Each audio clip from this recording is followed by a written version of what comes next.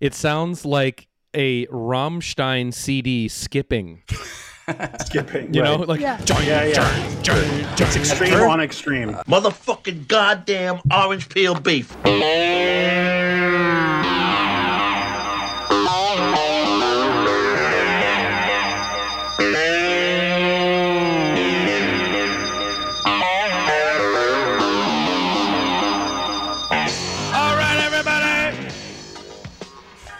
Welcome to One Fucking Hour, of course, the show where we have just 1 hour to talk about one fucking movie.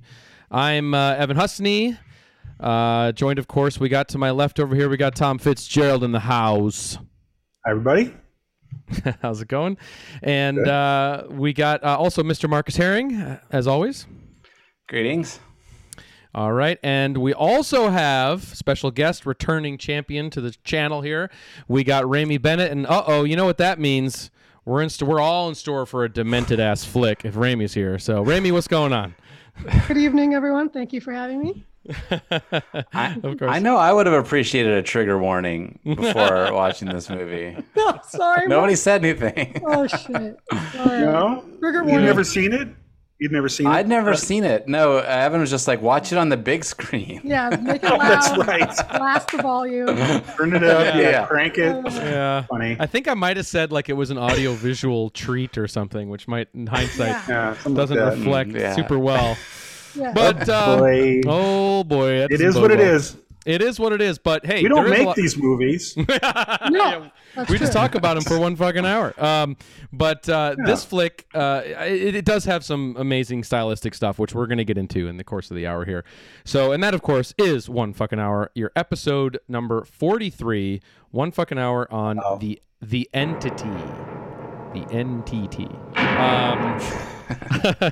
All right, y'all ready for this? Yeah. All right. I'm going to start the clock. Here we go.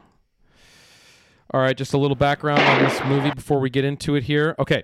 The Entity from 1982 is the unrelenting and viscerally intense supernatural horror film starring Barbara Hershey as a working single mother of three in Culver City, struggling to make ends meet. The film opens as she is suddenly and brutally attacked and raped by an invisible force. After repeated nightly attacks, she is pushed to the brink of sanity and begins to seek out answers. Despite skeptical psychiatrists and high-budget experimental reenactments of the attacks conducted by paranormal experts, the film asks, could this be a case of traumatic psychosis or something much more horrific and far beyond our understanding? All right, so this is the movie tonight. I think how I first heard about this movie was, I'm guessing maybe around 10 or so years ago. I mentioned it on last week's episode, but Martin Scorsese published a list of his top 11 scariest movies of all time. 11 too is a funny number, but that's what he did. And this movie like beat out a lot of other classic shit on that list. And it was kind of like, whoa, what is this movie? I've never even heard of it. And that prompted me to go check it out. And then, of course, I'm popping it in, and like right from minute 4, this movie is delivering some pretty freaky shit and some pretty intense scenes. So, but I think what's really interesting about it, and we'll get into here, Ramey, in just a second, is that, when I saw it on this list, I'm like, I never even heard of this. And looking back into it in the context of when it came out, 1982, 1993, it really fell through the cracks because as you had this movie called Poltergeist sort of come right in around that time, totally ate its lunch, as Tom likes to say. So it was pretty bad. It was pretty much bad timing for the movie. But of course, Ramey, we revisited this movie just a few days ago under some pretty bizarre circumstances.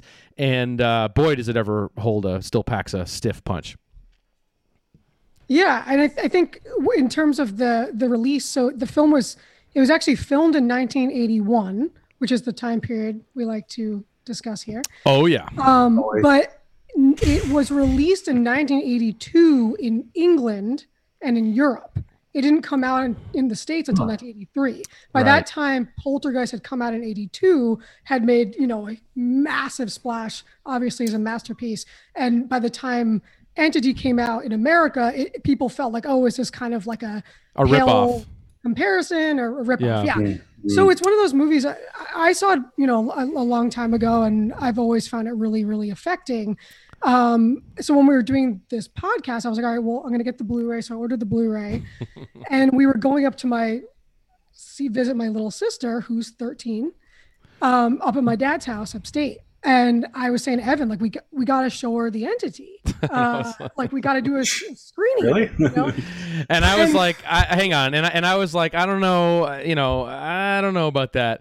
And it was like, no, it's fine. Let's go. And so we had horror movies. We just watched Carrie. She loves Carrie. She loves The Shining. Okay. Yeah. I was like, she can handle this. And Evan's like, dude, no, this is insane. Yeah. So like, It's a little nuts. I finally convinced him.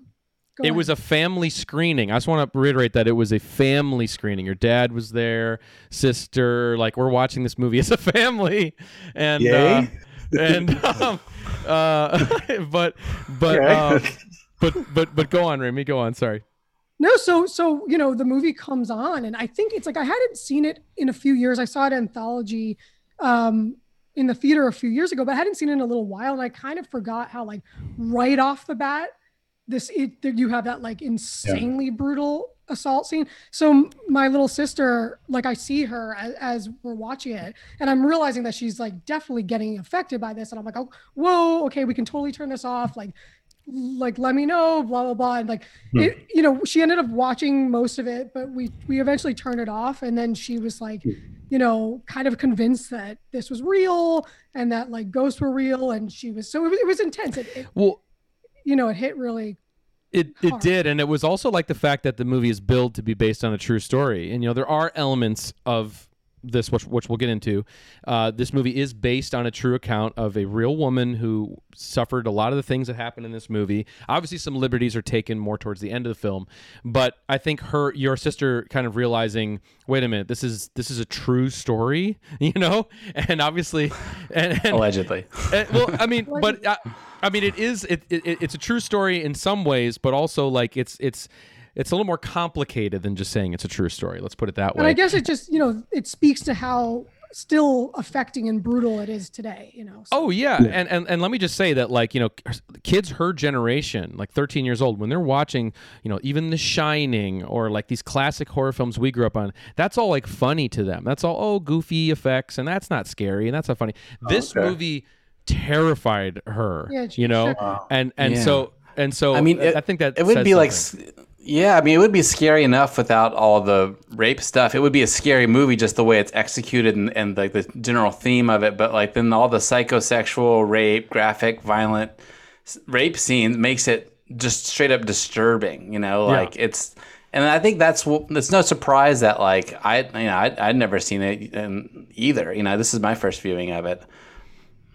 And what happened with you? I just disturbed. But no, I amazingly enough, I saw this when it came out, and I was a kid, and of course, so we would go to the mall every Saturday, just automatically. Me and my stupid friends and my extended stupid school friends, and we just go to the mall, and it's like whatever the movie was, you just go. That's one of the things you did at the mall. So a lot of times it was like Creepshow at this period, Spinal Tap. Awesome. Actually, Poltergeist we saw at this theater. And then one day it's The Entity. I didn't know what the hell was going on. It's marketed with the poster and everything like that as being like the Boogans or, like, the Boogeyman or something, just some kind of more normal, campy kind of thing.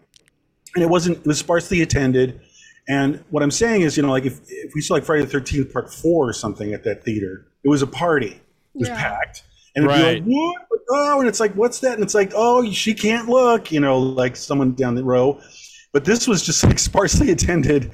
And I don't remember too many details, but I just remember everybody was, like, sullen and staring silently. And it was just such an enormous bummer. And it just wasn't fun. And all I remember was the indentation of the breasts that the invisible ghost is making on her breast, the indentations. And it's just, it was, nothing happened. It was just, like, upsetting and unpleasant and so unlike what we were used to with horror movies. And it just left a bad taste in me and every kid's mouth who actually wound up attending unknowingly. And for some reason, we could just go to every R-rated movie. Yeah. We're like 12 years old or something like that. I don't really know. I haven't realized till I thought about it now, like, just nothing was a barrier for us, Right. You could buy cigarettes back then at 12. No, I mean I mean like the movies, no movie was ever like, whoa, kids, slow down. It was just, get in here, buy popcorn.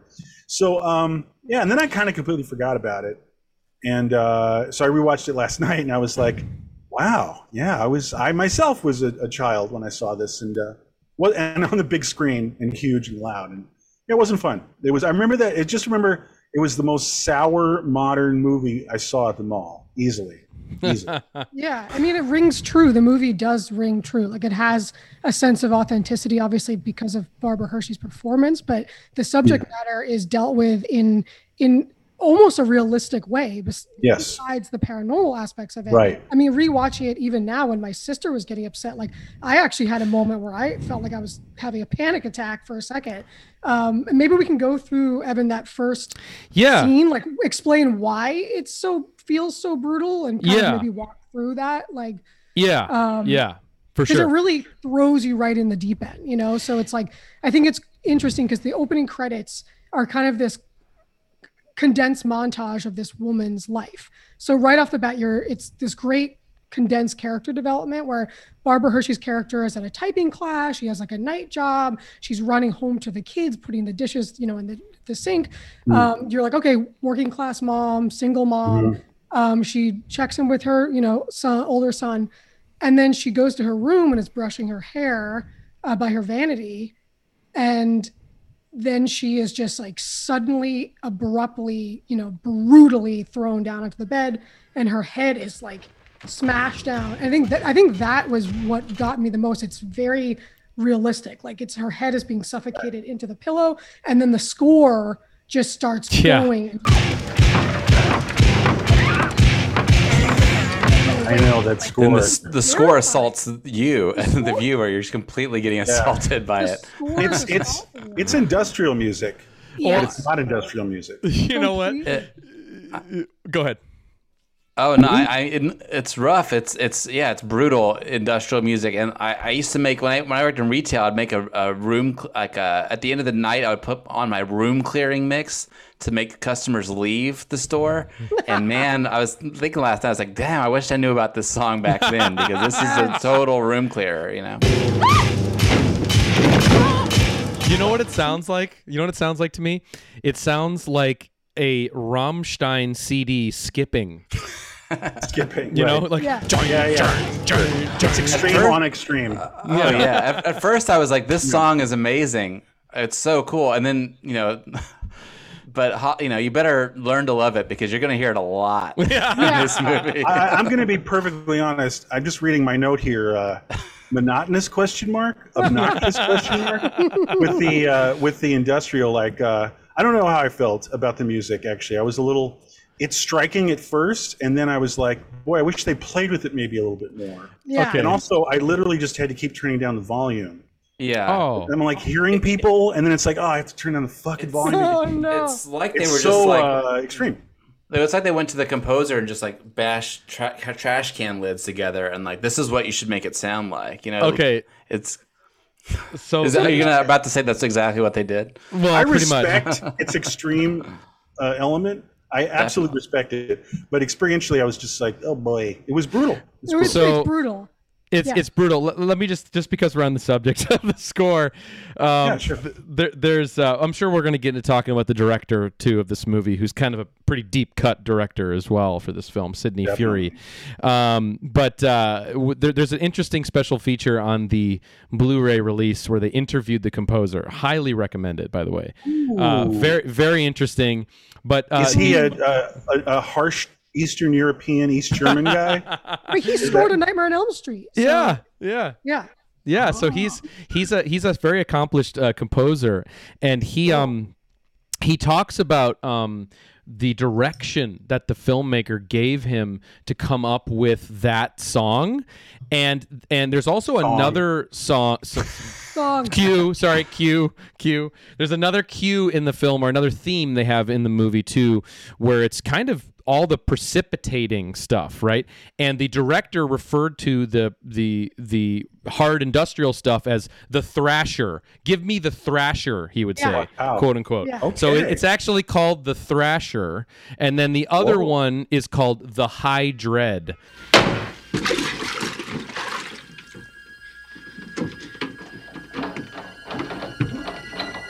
So High dread. Yeah, the high dread and the thrasher. So it's like, all right, now we're going to this scene. Give me the thrasher. Now give me the high Yeah. dread. You know, and that's kind of tight, actually.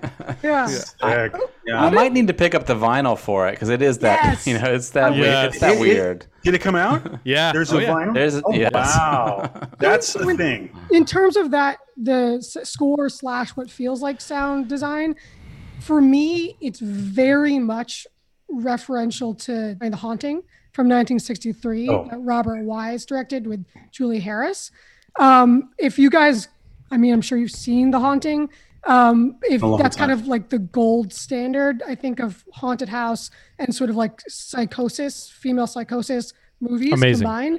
And the whole motif in that movie is the idea that when she's in bed, she keeps on hearing this banging, and the banging is the score, which is also supposed to be the soul of the house terrorizing her.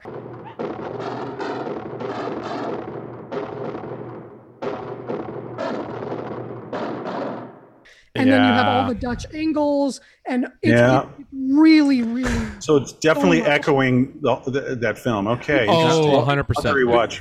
100%. And The Haunting wow. is still very, very scary. Like, and it has a lot of, and so the scene when she still doesn't realize, Barbara Hershey, like, you know, what's happening? Is there a man in my house? And she's frantic. She's running around like the fucking, you know, thrasher music. And then you see like the mirrors, the reflections, the Dutch angles, and it's like the total, you know, kind of that moment of total chaos and hysteria. So yeah, I think it's a pretty wild opening in that sense.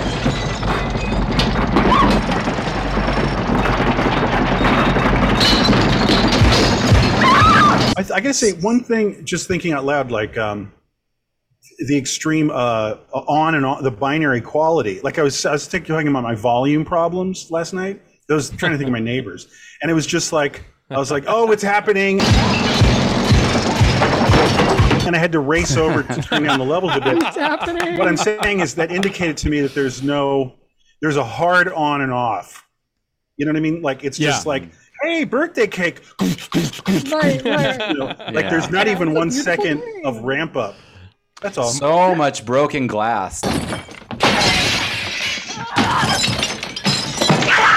Too. Like lot of broken it's the music and then like every window in that house broken like 6 or 7 times over the course of the movie. I love it. I absolutely love it. Happen pretty quickly. Like, so it's like, I think you feel like you said, Marcus, like sort of assaulted as the audience, like, because she goes to her friend's house, she has that, then she comes back. And I feel like that scene is really beautifully done where she's in the bed, she's sort of waiting, like, is something going to happen? And then slowly she's kind of looking around.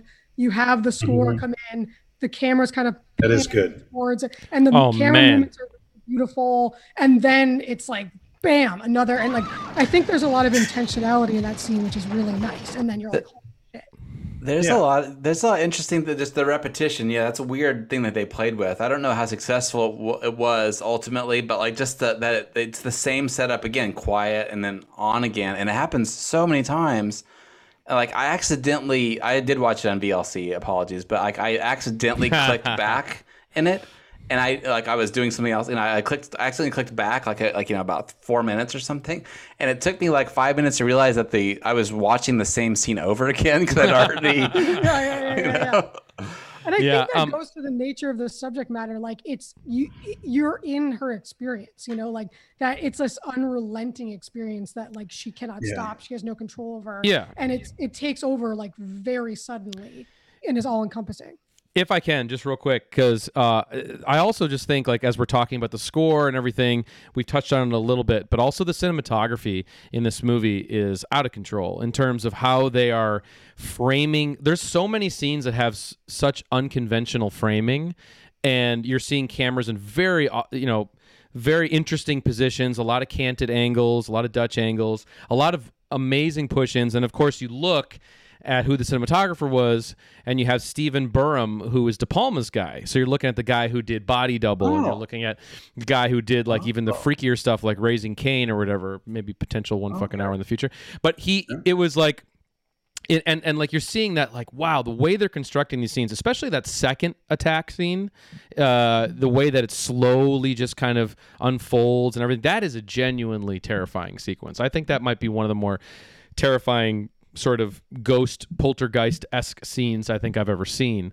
But if we can, just to back it up, let's just kind of fill in the gap here with the movie. So after the first attack scene, you know, she runs out of the house, she takes the kids, she takes everybody and goes to her friend's house and seeks refuge sort of there, right? And that's really interesting because in that moment, her friend talks to her and basically says, you need to seek psychiatric help, I'm paraphrasing, you know, but that's such a key moment because that really takes the movie and then grounds it, you know, into like, wait a minute now here, maybe this isn't just like a supernatural film. Maybe there is something else that's going on. And I think that's a really smart move, even though it's based on the real story, which we'll get into. But I think that was an interesting move.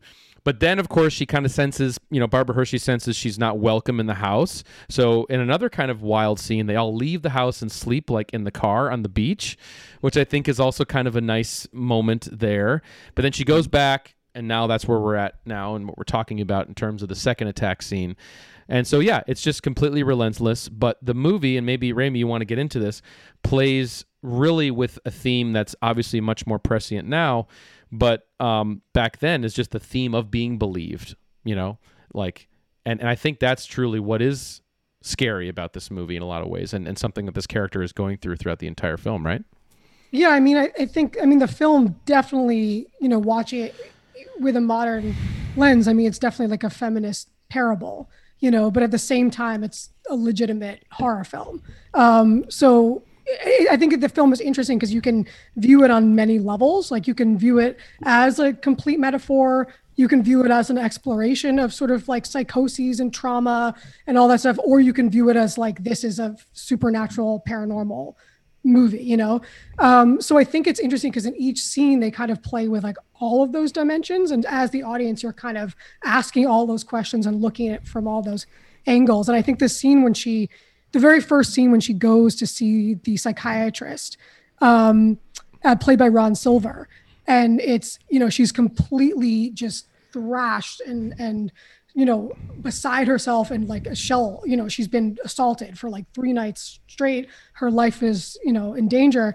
And that scene is so interesting to me because it mirrors so much when someone is assaulted and they have to go to the hospital afterwards and they're interrogated by a doctor or they're interrogated by police. And it's sort of this re-traumatizing experience, and also the history of women living through that and not being believed, you know? So it's like within that experience, you're sort of witnessing the way that, like, you know, the medical institution treats women sort of as like second-class citizens, you know? And so there's all that Freudian stuff about like the hysterical woman. He's sort of like the intellectual coming to save the working class mother, you know, and she's just, you know, she's not being taken seriously, even from a psychological standpoint. He's not interested in hearing, well, what I noticed that.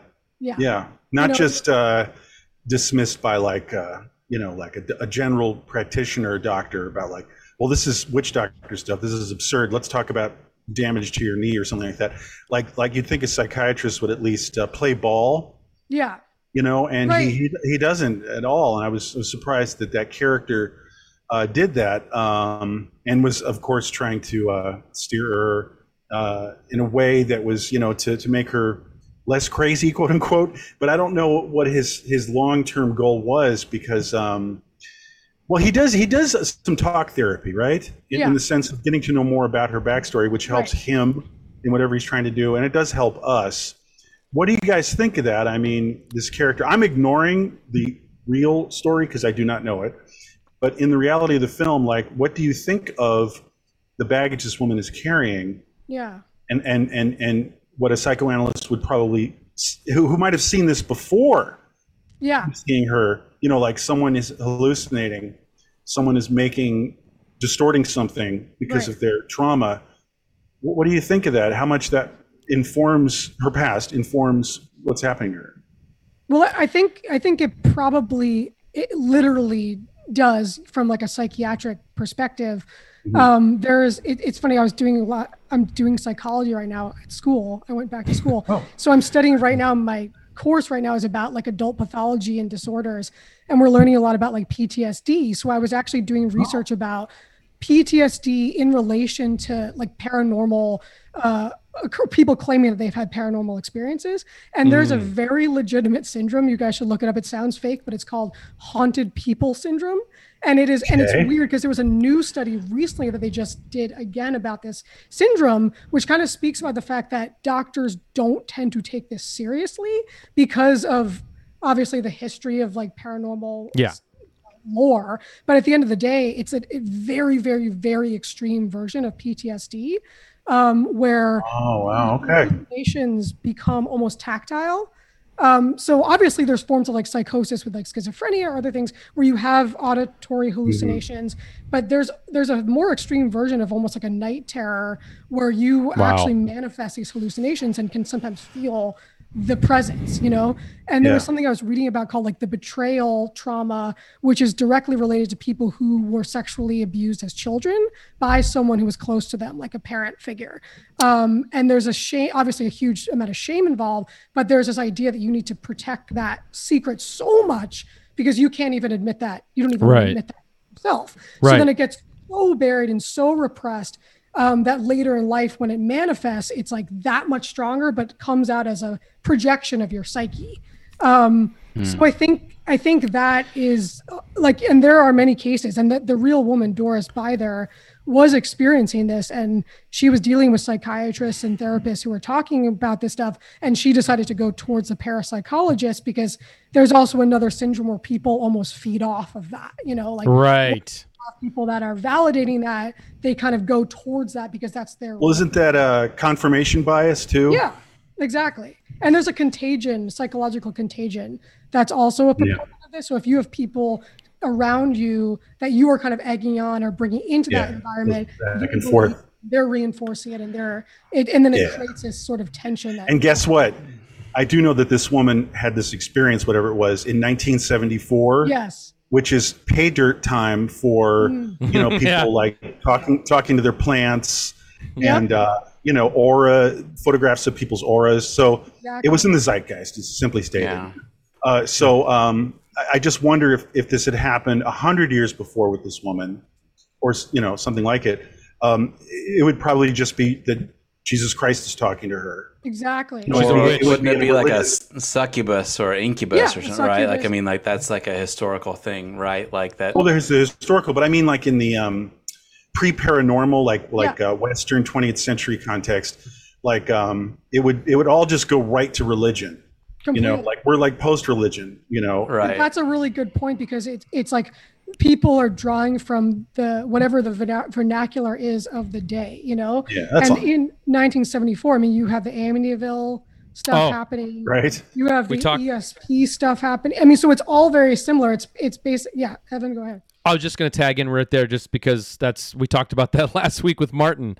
It's that. I know. It's an interesting. It's another film about superstition and modernity. Right. Yeah, exactly. Which is wow. We didn't even intend for this to happen. I know. But I mean, weird. but it's so weird. And we were really at the end of Martin, the end of last week's episode, we were really getting into the idea of kind of the power of suggestion, as well, in terms of how that sort of trauma and that trauma linked with Martin. But Marcus, you say something? Yeah, I was just thinking the role of the psychologist in this seems to be to kind of like justify pushing her to the sort of like Ghostbuster type guys, the guys that work at the university in the paranormal lab or whatever. So he kind of pushes her. It's kind of complicated because he does come in and save her from there kind of, later on. But I don't want to get into that now. I just wanted to, like here's what's going through my head watching this is like, I'm a total skeptic, right? And so like a lot of this stuff, not about the rape stuff, but about the ghosts, and like ghost skeptic. Okay, just want to clear that up.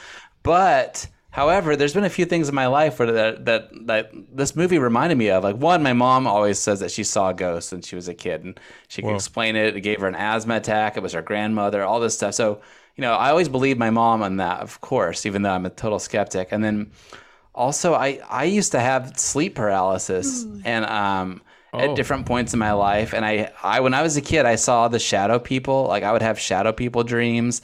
And they would come in and pick up my bed and spin the bed around, and like it would be hyper real, my God. And sometimes I would wake up and I couldn't move, but I could see around, and I would think that there would be a figure there. And one other time, I woke up and this is when I was a little bit older, like teenager or something, and like I woke up, I couldn't move, and I felt something pulling my leg, and it pulled me off the bed.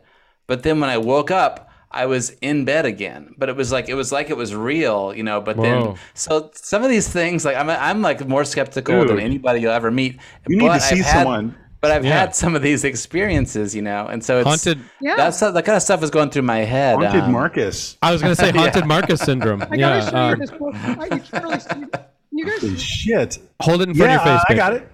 Poltergeist. Oh, right. Yeah. Ah. Replace your face for a second, and then it hits the boom right there. Okay. All right. Found this at a used bookstore the other day, and it's Poltergeist, and it's the same font that like from the Poltergeist poster, but I know. it's a parapsychologist who wrote this book. I swear to God, Steven Spielberg and Tobe Hooper read this book, but it's from the 70s, and it's a parapsychologist talking about all the different departments of parapsychology at the time, the history of parapsychology.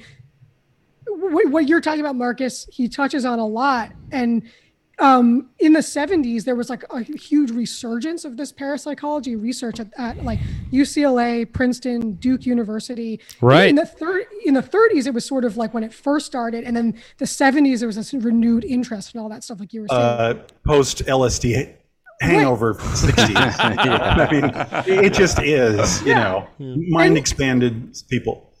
LSD, and then then the telekinesis, I can move stuff with my mind. Yeah. People were genuinely really researching Stoned. stuff, Yeah. And so More open-minded, to be kind, Well, what's interesting about the book when I started to read it is the guy says when we start learning about poltergeists, what we learn more about than demons, spirits, or ghosts is the nature of the human personality.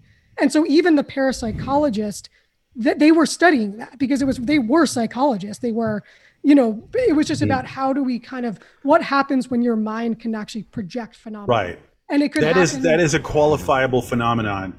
Right. What is happening inside a person's mind. Yes. It's as much as anything happening in any person's mind. Exactly. And so it's less about just, plates being thrown around and Right. disturbances. And it's Okay. really more like we That's have valid. stuff inside of us. We have this energy. Right.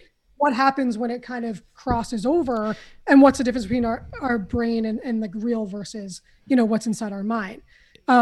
So Evan, If I can tag in, sorry, because it's a great little segue there too, in terms of we were talking about in Martin last week. We're talking about the real story behind the Amityville Horror House, that it's based on. There is a wicked, weird ass documentary out there called My Amityville Horror, which is about one of the kids who grew up in the house, and it's amazing because it's just this cool. guy. It is cool. He's like he's this total kind of metalhead dude, who's mega traumatized, smoking cigarettes, drinking Mountain Dew, and like swearing at you throughout the whole movie. But it is kind of speaking to that, where I think it is getting inside that psychology, what we're kind of talking about here, but in a little bit of a different way. Real quick, there's a lot of suspicion. I mean, not suspicion, but wasn't there like a lot of evidence that the Amityville people just kind of made it up for the book type thing? I think there's a lot of, without spoiling the thing, but it's a lot of power of suggestion. It is very Martin, what we were talking about at the end of the Martin and episode. child abuse. I mean, It's just straight up child abuse. It's like we're going to This guy was very abusive. abusive. And Something bad did happen at that house. Yes. Which just would freak out if you lived next door to that house. Yeah. It would balloon up into this strange hell on earth, pulsating weird place instead of a place that was maybe a crime scene. Yes.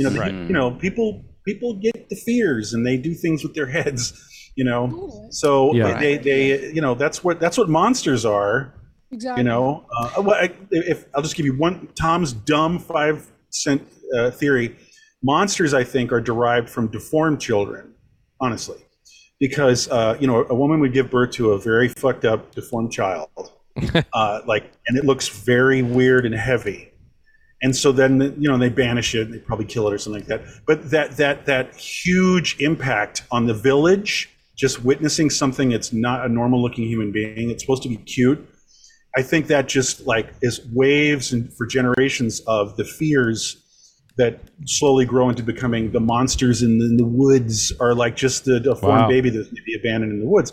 I don't know. Maybe I'm 100% wrong, but I just feel like that's part of what human minds do, especially minds that are less, you know, informed by, you know, like basic facts, you know, the things that allow us in this modern world to have air conditioning and airplanes and stuff like that. I think that they just got really fanciful, and the fear just overwhelmed them, you know, and all it was though was a genetic problem that's very basic if you have basic science understanding. Well, You know what I'm saying, there's right? some sort of like psychology that happens too with people that are a true believer, and then they can like go to lengths to make things happen.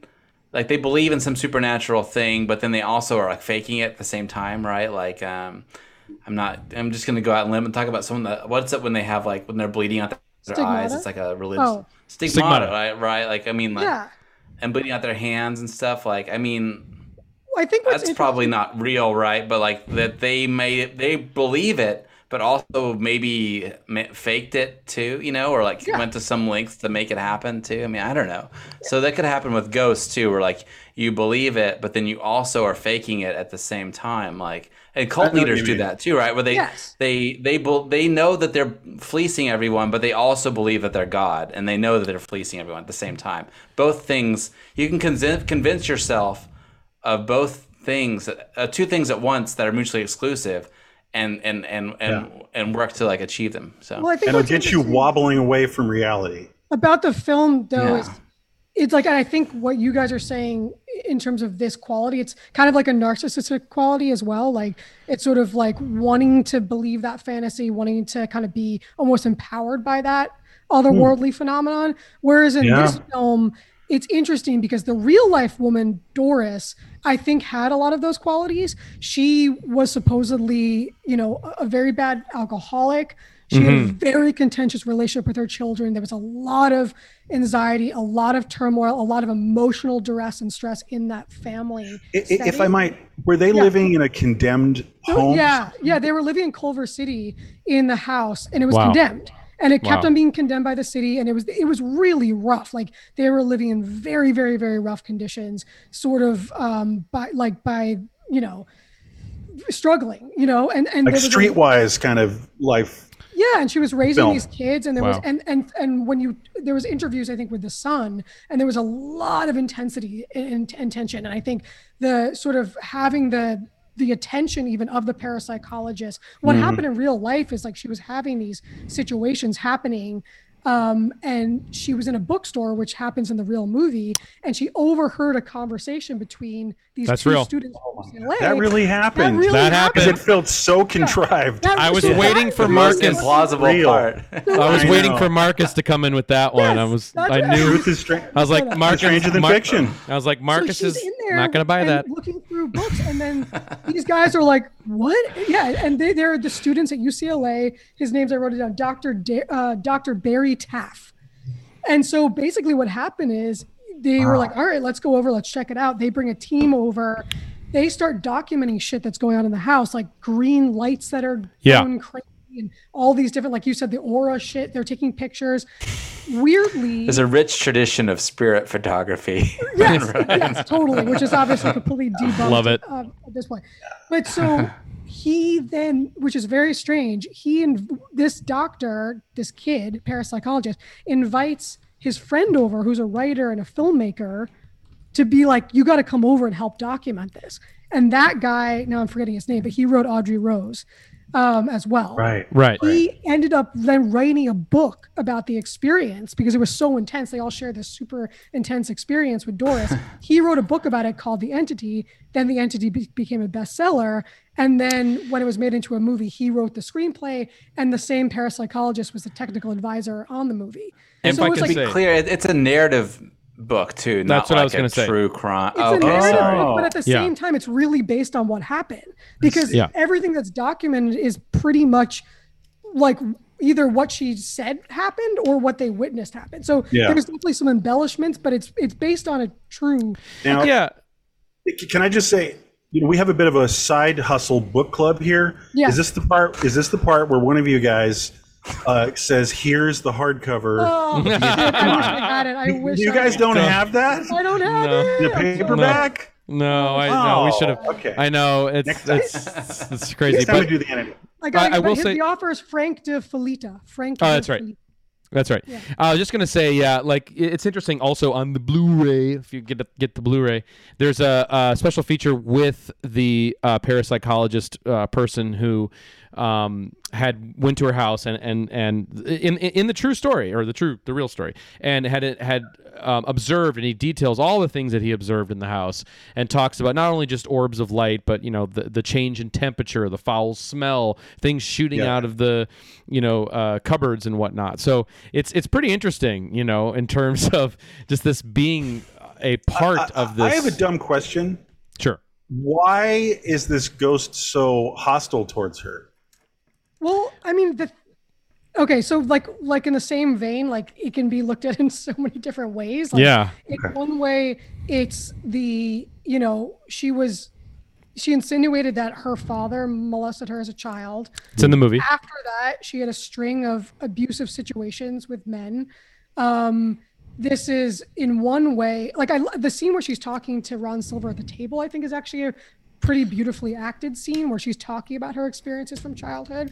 And, and great. from his I think they both did an amazing job. And Totally. And from his perspective, it's like, this is part of that repression sort of coming back in a way she hasn't resolved yet At to all. terrorize her. I think in another way, But also, it's a real ghost. I mean, right. it's complicated. But then also Any to- reading of it's Oh, complicated. so I'll just ask the same question. It's like, what's the perspective of the ghost? Because I guess what I'm saying is, and I'm just opening it up to you guys, and I'm curious, like a lot of times ghosts have personalities, Yeah. or maybe always ghosts have personalities in movies, and this one is a complete, void. Yeah. It's I just, think- it's unseen. Where's the ghost coming from? I think that's important because I think it's it's like when you talk about a projection. Yeah. Like the idea of I Yeah. wanted to talk about this as well. Like the idea of trauma itself, right? Like the Haunted House film. You talked about monsters symbolizing people that make us uncomfortable. The Haunted House film is about like turmoil within the domicile, within the domestic, whether that's family, Totally. whether that's domestic violence, relationships, and it's in that environment, right? And so the trauma acts in the same way a haunting is supposed to act, right? Like it keeps on coming back, it's reoccurring. And so I think this is a symbol of something that is reoccurring and basically will not let her go. Like this idea of these men in her life, she hasn't become free of them yet. The and bad so- memories. Yeah. the memories, the traumas. experiences, the hold they have on her, and in a weird way, the film is about that like journey that she's on. I don't want to use the That's word like Twin Peaks, kind of, right? It- That those it's like very those similar those to Twin Peaks. the people from the red from they're the they're dark symbols. the Black Lodge, Black Lodge. they eat negative Totally. vibes, right? Totally. But so Oh, they eat cream corn actually, but Yeah. it's negative. Backwards. Bozia, Carmen Pain Bozia. and Sorrow. Right. Can I tag in for a second Suffering. here? Yeah. Can I? Yeah. Yeah, exactly. Let me just tag in here too, because it's like, I don't see it. I think the film, it's not binary, as we were talking about, in terms of like what the ghost is, right? Because it is about her trauma, and I think it's smart of the movie to ground it in this psychiatric sort of way with Ron Silver's character and everything to kind of give it that weight. And just real quick throwback to the first Ron Silver scene, just to shout out to the filmmaking for a second. The the framing of just that dialogue sequence, if you go back and look to, I'll cut to it right here. There's some amazing framing that's very non-traditional in just a simple dialogue scene that's showing you that a filmmaker is firing on a different cylinder in this movie right there. But anyway, what I did wanted to say, just to kind of bring it back to just a couple of things, is really about Barbara Hershey, because I think that this movie, and then we should talk about the last act, this movie, because the clock is dying here. But Barbara Hershey, super shout out to her, because I think she's a main reason why this movie, I think, is pretty effective, is because she's really I agree. able to. She delivers an incredible performance. You know Danny Perry, who wrote all the cult movie books. You familiar with him? Do I? Okay, yeah, of course. He wrote a book called The Alternate Oscars. I don't know if you've ever picked up that, but Not that one. no, it sounds awesome. Where he went through every freaking year and wrote like what the nominees should have been. But it's from Danny Perry of the cult film books, and nominated for Best Actress. Man, he chose Barbara Hershey. So That's great. I know, love that. But it was Meryl Streep, right? Instead. Yeah, probably. So quick. But real quick, just another trivia moment. Barbara Hershey changes her name to Barbara Siegel, right? And the movie she did that in was Last Summer, directed by Frank Perry, who directed The Swimmer, episode number. I'll insert it here. Yeah. Crazy. But what's amazing about her performance in this movie is what the filmmaker Sidney Furie did for her, which is he actually shot the entire movie in order. So the whole movie was actually shot in sequential order in order for her to be able to pull off this performance. And if you really pick apart all the scenes, as difficult as that would be in terms of all the assault scenes, but just imagining those set pieces that she's having to act, but just in that to make it effective as a horror film too. It's insane. And all the mirrors, we talked about the mirrors. The film has this.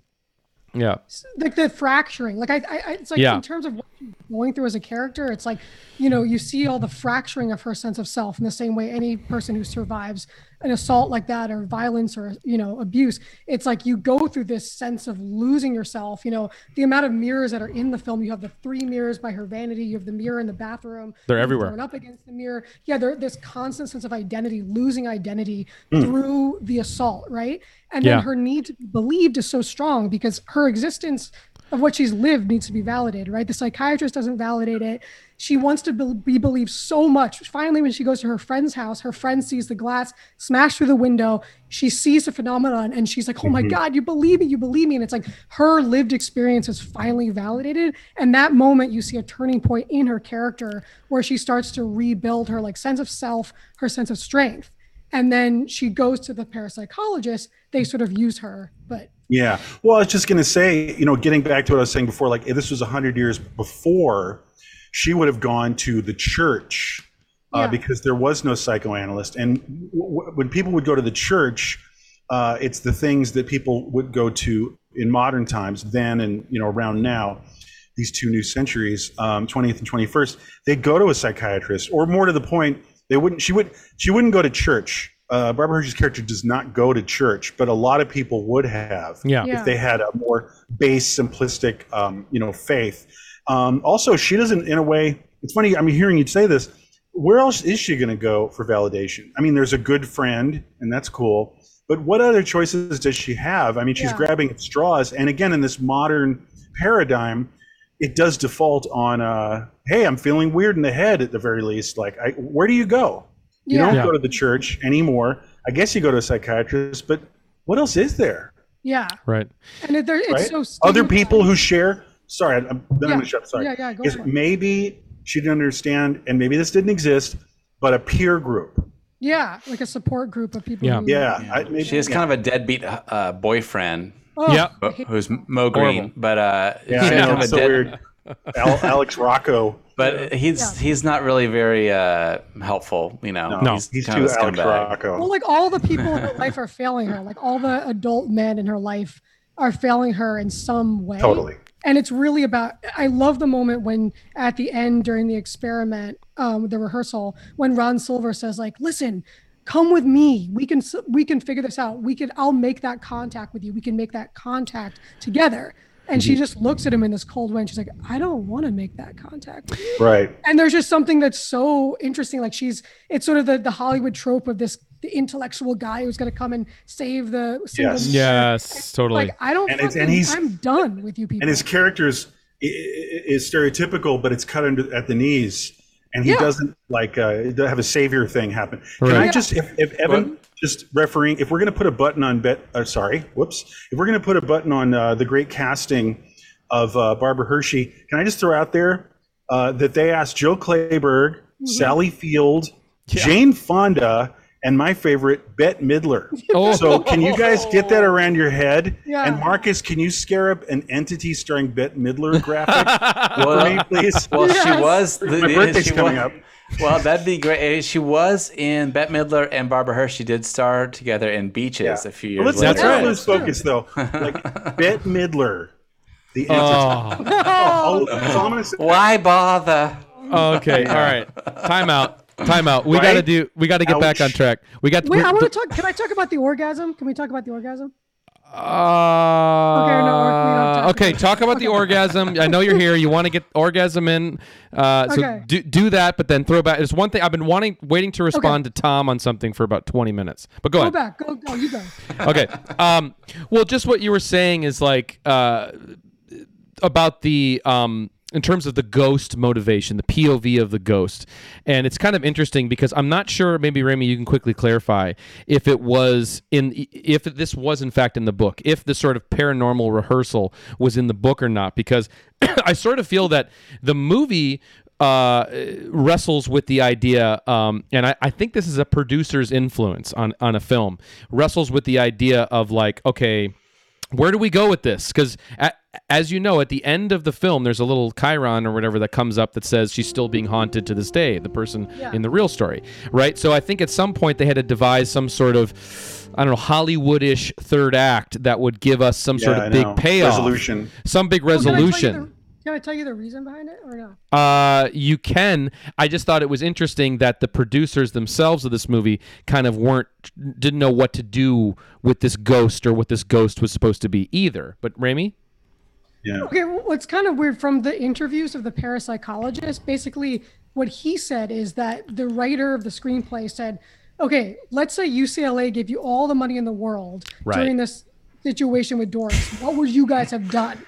And he's like, well, I would have taken a laboratory setting, recreated her home, isolated the entity and that's what in my parapsychology book they say that like their dream is basically to like create this controlled environment where they can manipulate and isolate these experiences. So that's why they put it in the movie. It's like wish fulfillment. It's a well-funded paranormal department. Yeah. Now this is the part of the show, everybody, and we'll be brief, Evan, all of us. Please. But all of us independently, when we were recently rewatching The Entity, immediately thought of course, Nathan Fielder and the rehearsal. That's all I'm going to say. You guys just opening it up here. Well, yeah, of course. I mean, even just it looks when there's that one shot where it's like you're in the gymnasium and it pans over and you see the back of the theater wall flats and you really see that and it really does look like him, building the alligator lounge. Same shot in Nathan Fielder's rehearsal. Of course, the same way they're walking through it, almost the same way he does too. I know. It's like fully functional fridge. Like anyway, it was totally mental. It was the most mental moment I had. It was like I've never. It's like maybe the only other example of that, the rehearsal. Like, does Nathan Fielder know about the Entity? Well, remember the episode that Nathan for you about the ghost house, the ghost realtor. Right. Yeah. Anyway, so that's right in Nathan for you. Right. Yeah. Anyway, but that scene. Oh, go ahead. No, I was going to say that scene reminded me of Demon Seed a lot, which also I'm a huge Demon Seed, which also deals with rape by a very strange computerized house. And a howl. Like a howl, and she's trapped in that house that sort of feels like a set, and when the helium is moving around and I think that scene is really dude good. I want to just say real quick when those liquid helium guns, like those fucking American Gladiator looking guns, are roaming around, like that's some crazy shit, man. I You want one of those Nintendo don't you? game. I want one of those. Yeah, I do. I love that they put like a liquid nitrogen bomb above her, and then they know that the ghost can like move things and operate things, and they're like, let's give him some laser cannons and a bomb. and like basically a bomb that can go off above her at any time. yeah, He can, but we'll put up some glass to protect her, and never mind that like every 5 minutes in this movie, every piece of glass in breaking. frame is destroyed. Loudly. Very Marcus. Like she's alone by the end of the movie, right? By the end of the movie, she's alone with the entity, basically. Like what I was saying before is like all these different people are constantly failing her. Like the deadbeat boyfriend leaves her because he can't handle it. You know, the father betrayed her. The psychiatrist is not validating her. And the paranormal guy, she thinks, oh, these are the guys who get me. And Yeah. the commentary says that like basically they use her as a lab rat, and she's completely objectified and put in extreme danger. And that situation. Yeah. Right, but then That's the interesting. the reading of it's complicated though, because the psychologist runs in and like saves her from the so But it's then like she walks away in from any him. clear sort of like metaphorical reading of it's complicated, because you're like, well, the psychology guy saved her. I think that's producerial confusion. I honestly do. I think Yeah, I that bet. I actually think that there's a lot to extrapolate, out of that, like what you're saying, Raimi, like 100%. Yeah. But I do think there's producer confusion on the themes or what it's supposed to be, because it's somebody at the end of the day. Tom, you said at the top of the episode, this is a bummer ass movie. You know that some producers were watching I this know. and trying to steer it in one direction. And I know evidence of that, 100% evidence of that, is the last line of the movie. Welcome home, cunt.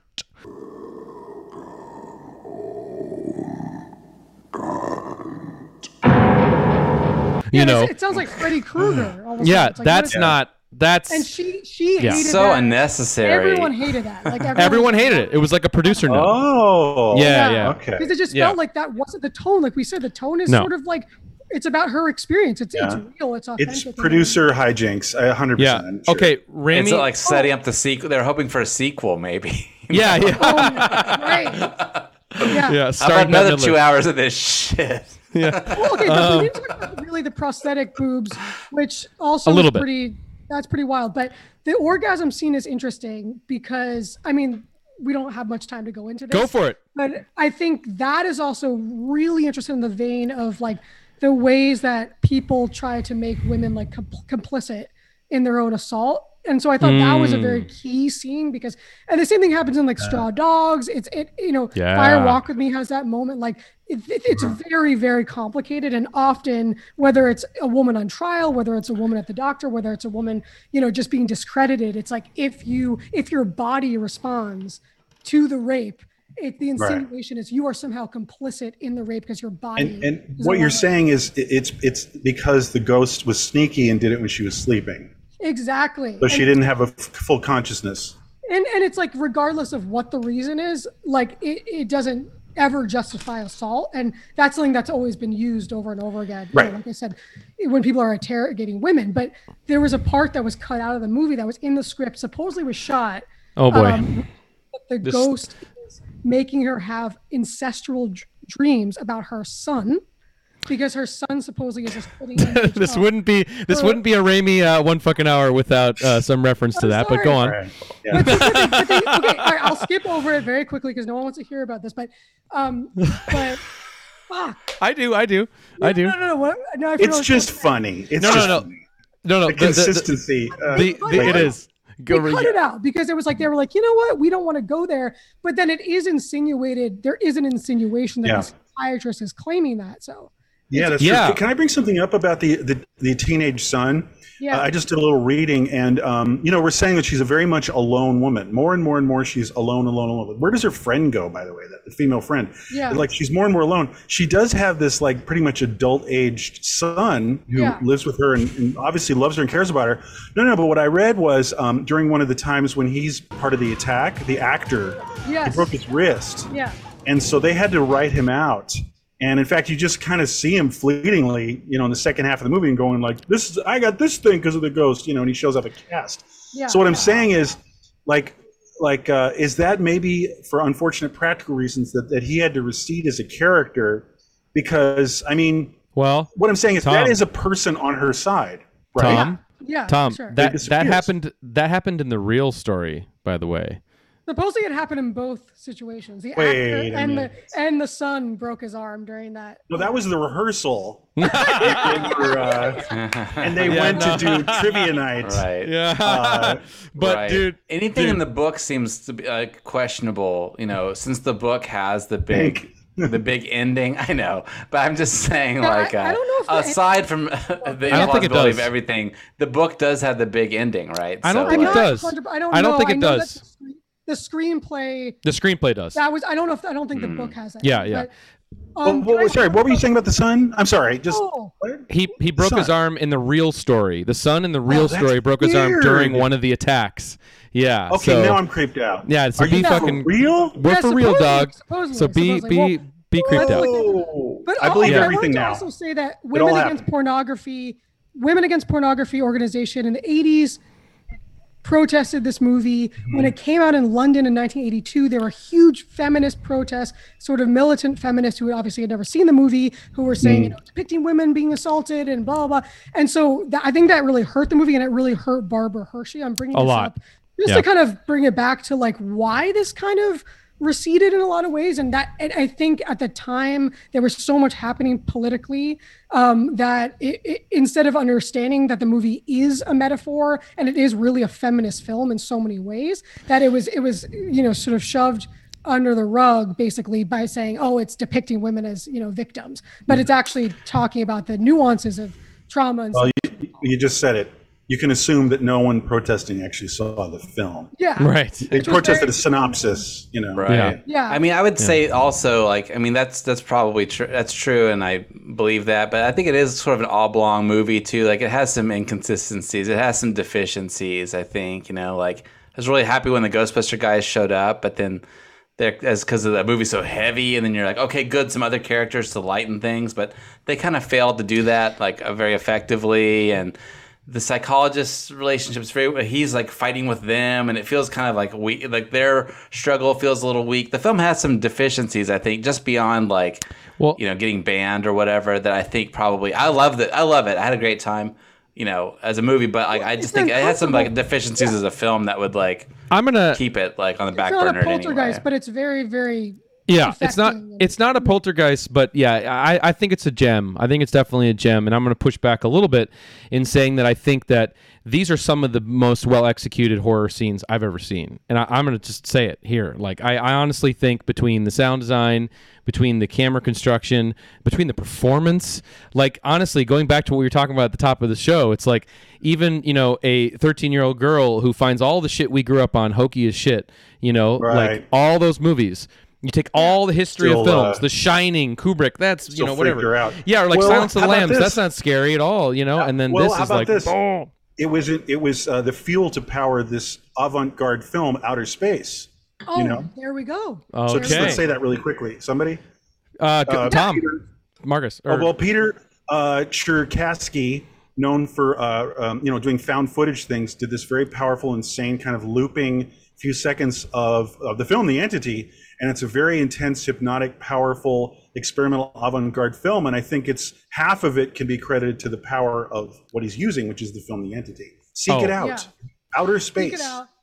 Yeah, We'll it's- show you some clips of it. Yeah. And I think also, like I said, The Haunting, those two films about sort of like a mental breakdown, the fracturing of a woman's mind mixed with like the terror of that experience. I think both of those films really like bring that point home. Be a good So I double think- feature. Great double feature. Yeah. All right. Yeah. All right. And That was a... Oh, that was... Yeah, right. Oh, we did it. that was a cage match and a half, 1 fucking hour on The Entity. good.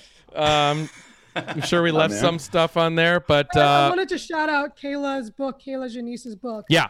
Because if you guys have a copy, anyone has a copy of this book, she has an amazing essay in it that talks about her childhood experience with The Entity and the Oh, wow. ideas of trauma. When I talked about the reoccurrent haunt and how that reflects trauma, she talks about this in a really eloquent, beautiful, affecting See, way. I knew there'd be books. Just I didn't Yeah, I know know. Yeah, it was just This special. is a book. She's an old friend. Yeah, special shout out to Kayla Janice. Marcus And has known her for like 20 years. Yeah. yeah, 10-ish for me as well. The House of Psychotic Women by Kayla Janice. It's a great book. It's a very personal, her kind of personal life story, but also her journey through these movies that share a lot of themes that she, kind of relates to with her life story. And it's a very powerful read, but it also turns you onto a ton of amazing films. And I also just wanted to say too that after I did watch The Entity and then pick up Kayla's book, and it was like, it was perfect because it was a perfect companion to just being exposed to this film. So definitely check out that book. And just real quick, let's talk about. Thanks, Raimi, for coming on the show with another Demento. Happy Fucktober. Yeah, glad you could join us. One fucking Tober. And about it, our Fuckiversary is happening right now. So a lot of exciting one fucking hour news happening right now. I know. That's right, everybody. This is our 1 year anniversary. I can't freaking believe it. This month we're celebrating. I know. Oh my god! What? Mind blowing. What? It's insane. Did we do a bunch of movies in the past year? I can't remember we did. any of them. We did Mask. We did Cracking Up. We did Mask. Boy, did we do Mask. Great. We did Star Wars. Yeah, we've done some wild shit. But in case we've gone some places. We really have. But in case you've been living under a rock, we've this whole month we've devoted to horror flicks and for what we're calling One Fucking Tober. And we are now just entering the midway point with next week. So just wanted to give a special shout out to next week's episode, what it's going to be, just so you guys can get your pre-watch in before we talk about it. Tom, you want to set it up a little bit? It's the film Ganja and Hess. Ganja and Hess, Bill Gunn's 1972 Ganja and Hess, a very special film. It was kind of lost, and then in the past 10, 15 years, it's been rediscovered, thankfully, good Blu-ray restorations and whatnot. It's a rare one, and thankfully it's seen the light of day, but it's also rare in what it is. It's just a really strange film. Again, there's sort of strange parallels happening in these selections accidentally that I feel there's some connections with Martin, actually, because they're both modern day vampires, quote unquote, films, and also there's there's some bits of modernity meets the supernatural in Ganja and Hess as well. But what I wanted to do, to be perverse, was actually wanted to do an hour on Blood Couple, which is the VHS bastardization of Ganja and Hess, which was the only way to see Ganja and Hess for years on VHS. That, by the way, you can watch Ganja and Hess somehow in streaming land, but also Blood Couple, the same film but a different film. It's on YouTube. You can watch that. That would be strange and interesting to watch, because I just, all I'm saying is next week I am going to get into what happened to this film, because I think it's actually more interesting than just like that they cut it down or something. There was another creative person who took the footage and made his own film. Weird. So, it'll be Ganja and Hess plus. Oh, awesome. So that'll be next week, October 17th. That episode drops next week. And then the week after that, for One Fucking Tober, get your pre-watch in, everybody, for October 24th. I got a huge mistake. I know. Yeah.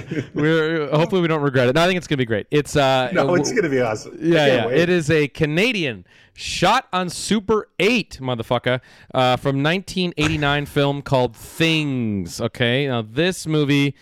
Holy shit. I released it on DVD in another lifetime. It seems like another lifetime. And Tom did an audio commentary track, Sight Unseen. He did the audio commentary for a film he's never seen, which I don't think has ever been done before. I don't think so. Not common, Not common, but it was common. Great. So we're going to kind of play some of that, because I think it'd be funny to play some of that back on the air. Like you and me will go back 10 years or so. Yeah, Things appreciation. It is. It's going to be great. But also special guest. Wait. Yeah, it's going to be amazing. Also special guest Joey Izzo is going to be back. He was on our amazing One Fucking Hour in American Movie we did. He'll be back. And Joey, Joey Izzo. So Joey's good people. Yeah, Joey's good on the channel here. So that's how he talks. That's exactly how he sounds. Joey from Brooklyn. Yeah, Joey Izzo. Joey Izzo loves Canadian movies. Joey from Bed-Stuy. Yeah. So we can't let you go without your moment of Zen. But I need to. We are. It's kind of insane. I'm going to. I love it. I'm going to set up the moment of Zen because we have two. I actually want to let's watch one together now. Okay. Because I have it here and I went to all the goddamn trouble, and then I'm going to set up the second one. Okay? And that'll be our send off. So the first one is double dipping on the moment here. So there's no rules. There's no rules here. Ramey's here. The hour. Yes, that's we're beyond that shit. So Tom, the filmmaker, one more time, Ramey, the filmmaker of the experimental works, again is. I might be mispronouncing the last name, but it's Peter Cherkassky. Okay, there you go. So Peter Cherkassky. Yeah, he's done a couple of projects based around the entity, right, Ram? Is that right? Or two shorts. Two shorts. Films, yeah. Oh. Two short films, and it's cool how he did it. 'Cause I think he got a print of the movie, and just fucking went to town on it, like thrashing it up and recutting it. Thrashing the thrashing. Thrashing the thrasher. Yeah. Wild Gunman style. Yeah, exactly. So I just picked a little segment here. Hopefully the audio plays for you guys. If it doesn't, it'll play for the folks at home. But here, just check out a little 24-second snippet of this short film. I'll put the link to the full film because it's on YouTube in the description of this video, so you can check that out. Sick. But Great. here's a little moment sample for Is it y'all. going to be extremely loud? I hope not. Here we go. And extremely close.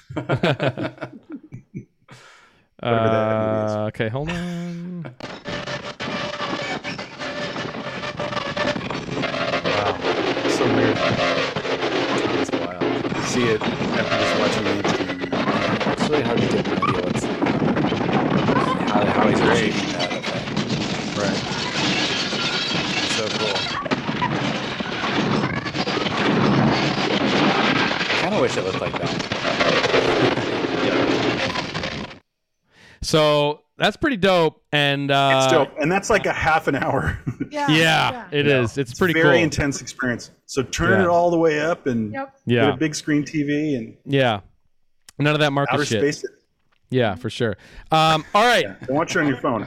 Your second moment is something you never saw coming, something that happened a lot in the 80s with movies. Very weird that this is real, okay? But there is an Entity Atari game.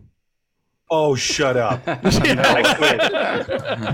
Are you serious? Yes. Prototype. Prototype, right? Yeah. No Obviously, way. subtle. Yes, but It's you can. insane. Get it. Yes. I'm- Yeah. That's at the peak of the gold rush to like everybody was like, and you got to make an Atari game, you know? Right. Like, Yeah. everyone was making it. Dude. Box was like Atari game. And guess what? There's a mirror. Right Exactly. before the crash. Exactly. So Yeah. Nikes. I had to set it up because we're going to look at, for your moment, we're going to look at a little gameplay from the Entity Atari Real. 2600 insane. prototype. Yeah, it's pretty fucking insane. It's real big. Unreal. You can also play it. You can also play it in the Wayback Machine or archive.org or whatever has it. So I'll also throw the link to that if you want to play the Entity video game after you fucked I with this do. hour. Yeah. I'm already playing the Entity game, man. So all right, everybody. Well, that is those Nice dig, dude. Yeah, those were your moment of Zen. And we will see you next week for One Fucking Hour in Ganja and Hess. Ramey Bennett, always a pleasure. Thanks for coming back and warping our heads, as always. And Cheers. we'll see you all. Always a great visit. Yeah, we'll see you soon. All right, peace.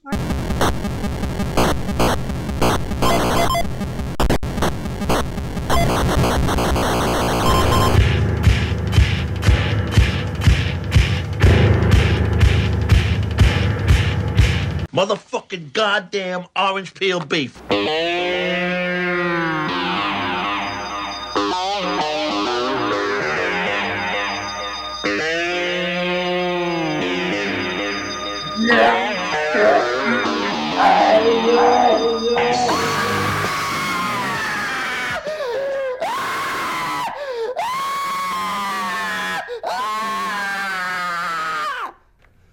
That was wicked, man.